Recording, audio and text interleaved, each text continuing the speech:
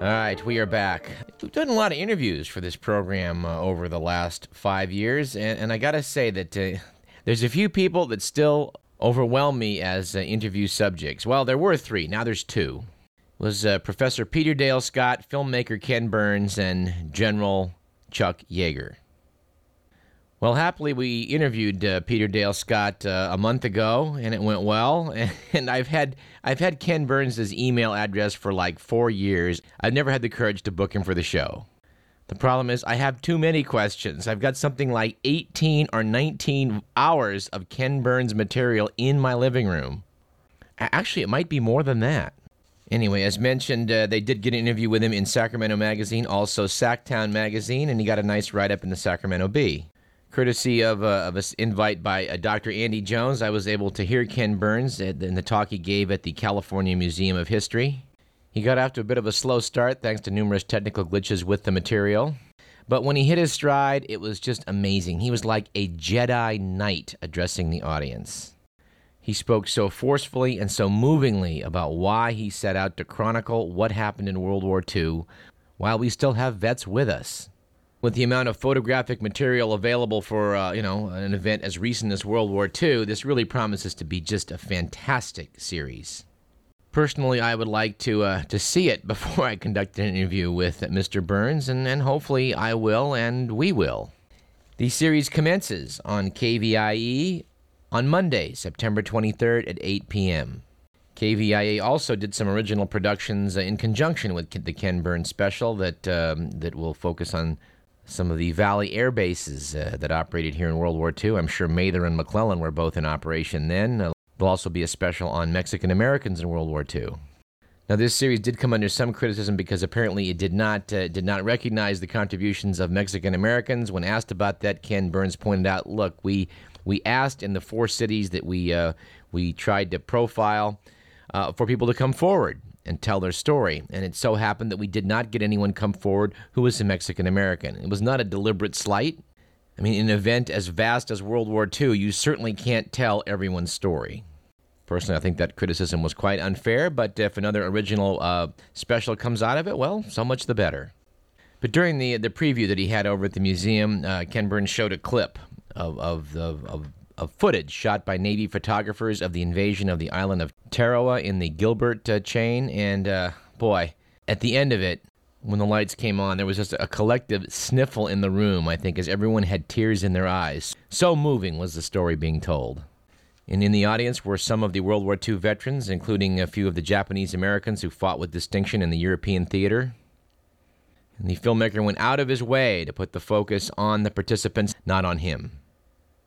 Thankfully, Sam McManus recalled a joke he made that I'd forgotten. Writing in the Bee, Mr. McManus noted that often to open his lectures, Burns will tell this anecdote. On my refrigerator, there's a faded New Yorker cartoon, 2 men in hell with flames licking at their feet. One guy says, apparently my over 200 screen credits didn't mean a damn thing. Anyway, PBS is going to go head-to-head with the commercial networks in Sweeps Week, and we think Ken Burns is likely to come out on top. And yes, we'll be watching, and we think you should too.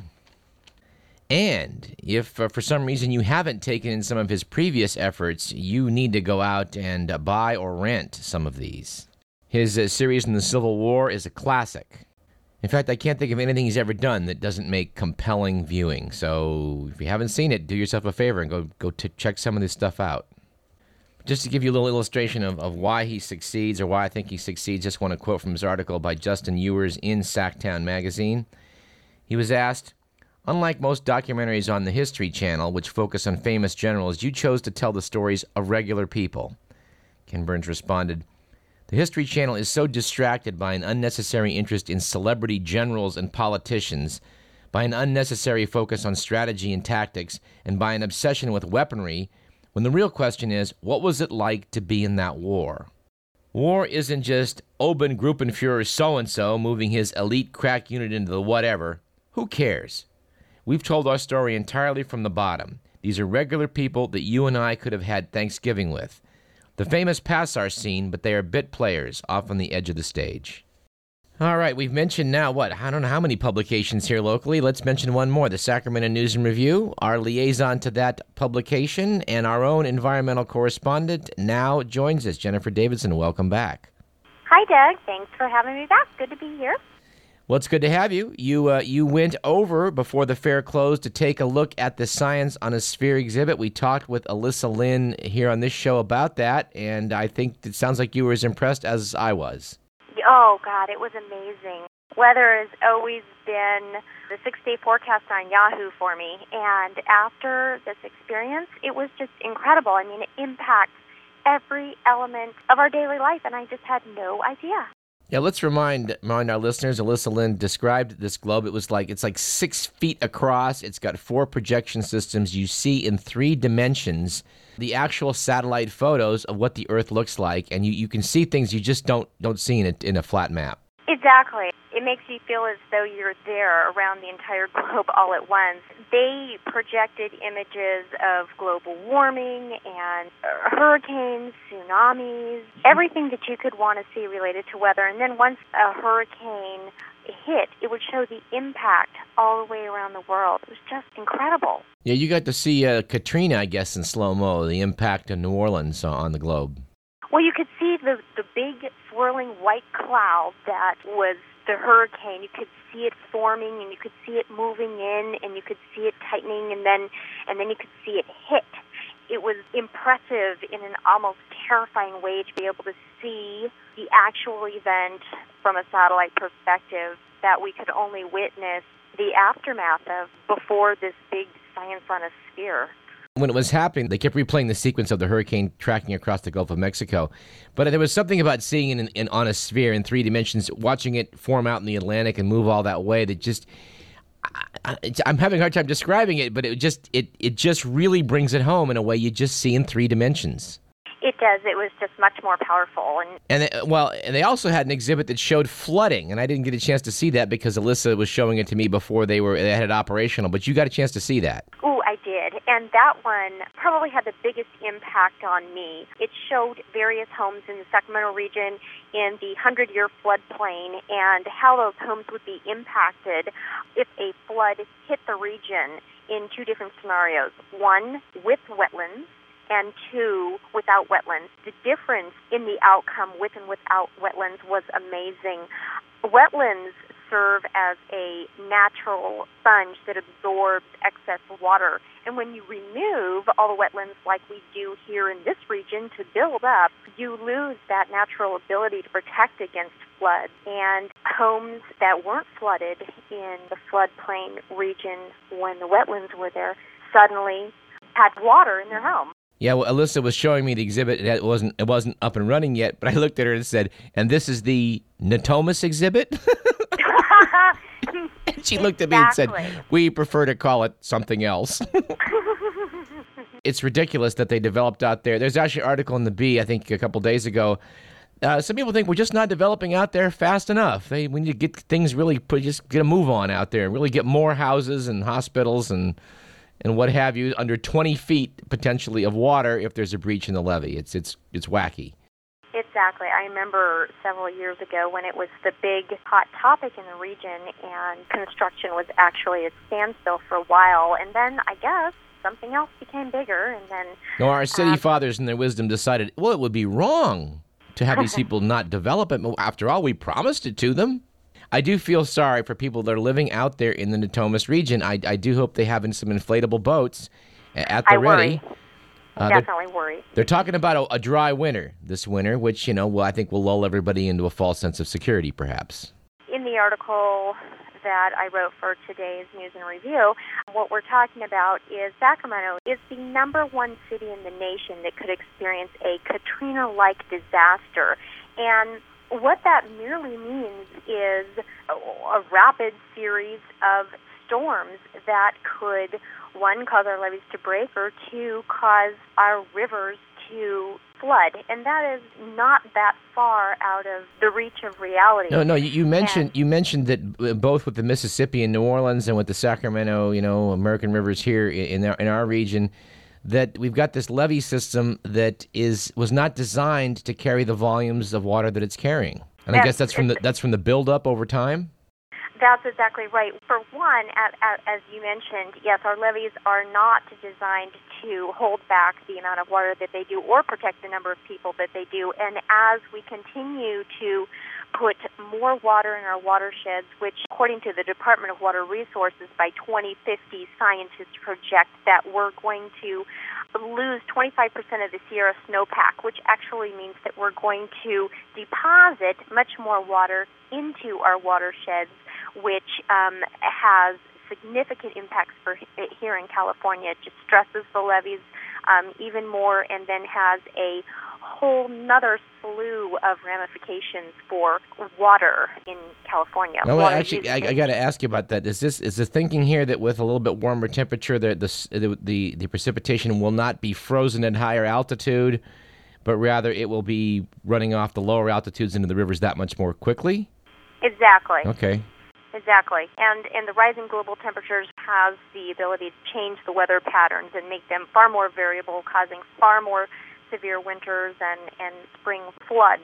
So the impacts are very significant. So in other words, it's not so reassuring that it was a cool summer. Well, I'm not an expert on what it means to have a cooler summer in the face of global warming, but scientists do agree that global warming is here and here to stay. There was an interesting article out on CNN just a few days ago that it's breaking news actually, in the Arctic's northwest passage between Europe and Asia has just become completely navigable, which is something it's never been before, and this is due to the melting sea ice, which wasn't expected to take place or happen at this level until the year 2040. So we're looking at more than 30 years ahead of schedule due to what scientists are attributing it to global warming. Shades of Al Gore, yeah. He talked about inconvenient truth, but my understanding is right now, of course, as we're approaching the autumnal equinox, and of course the polar regions will now begin their 6-month night above the Arctic Circle. But right now, the ice pack at the North Pole is the least that has ever been seen, ever. Yeah. The impacts of that are really significant. What happens when we have ice at the poles is they function as huge reflectors for the sun's rays. And once that's gone, then the sun's rays become absorbed by the ocean rather than reflected. As the ocean absorbs these rays, it merely warms the ocean faster, which then fuels the destruction of the remaining ice, and it's just a vicious circle. Anyway, we should point out your article is in the current issue of the Sacramento News and Review, as will be others in the future. Yes, sir. And do you have in mind what the next articles are going to be? I do. My next article that I'm working on is very near and dear to me. It is about the treatment, or I should say mistreatment, of circus elephants and the issues that are surrounding that topic. Just a quick plug to anybody who's listening, or a anti-plug: don't attend the circus that's coming to town. By the way, did you see the article? Elephants are now known to be carriers of antibiotic-resistant Mycobacterium tuberculosis. Elephants are carrying around drug-resistant TB. Yes. Not a good thing. I heard that. Maybe if we stop having them in circuses, we won't have that issue either. Indeed. Jen, it's always a pleasure. We look forward to having you back soon. Thanks so much. I look forward to coming back. All right. We'll be talking about pachyderms. What, 2 weeks? About 2 weeks. All right. Fair enough. That sounds great. All right. That was Radio Parallax's environmental correspondent, Jennifer Davidson. She also writes for the Sacramento News and Review. All right, let's do a bit of follow-up here before we end this segment. Ira Flatow was in the program a couple of weeks ago, and when we talked about what he was looking forward to covering in the months to come, he talked about politics and scientific literacy, or as in the case of the current administration, illiteracy.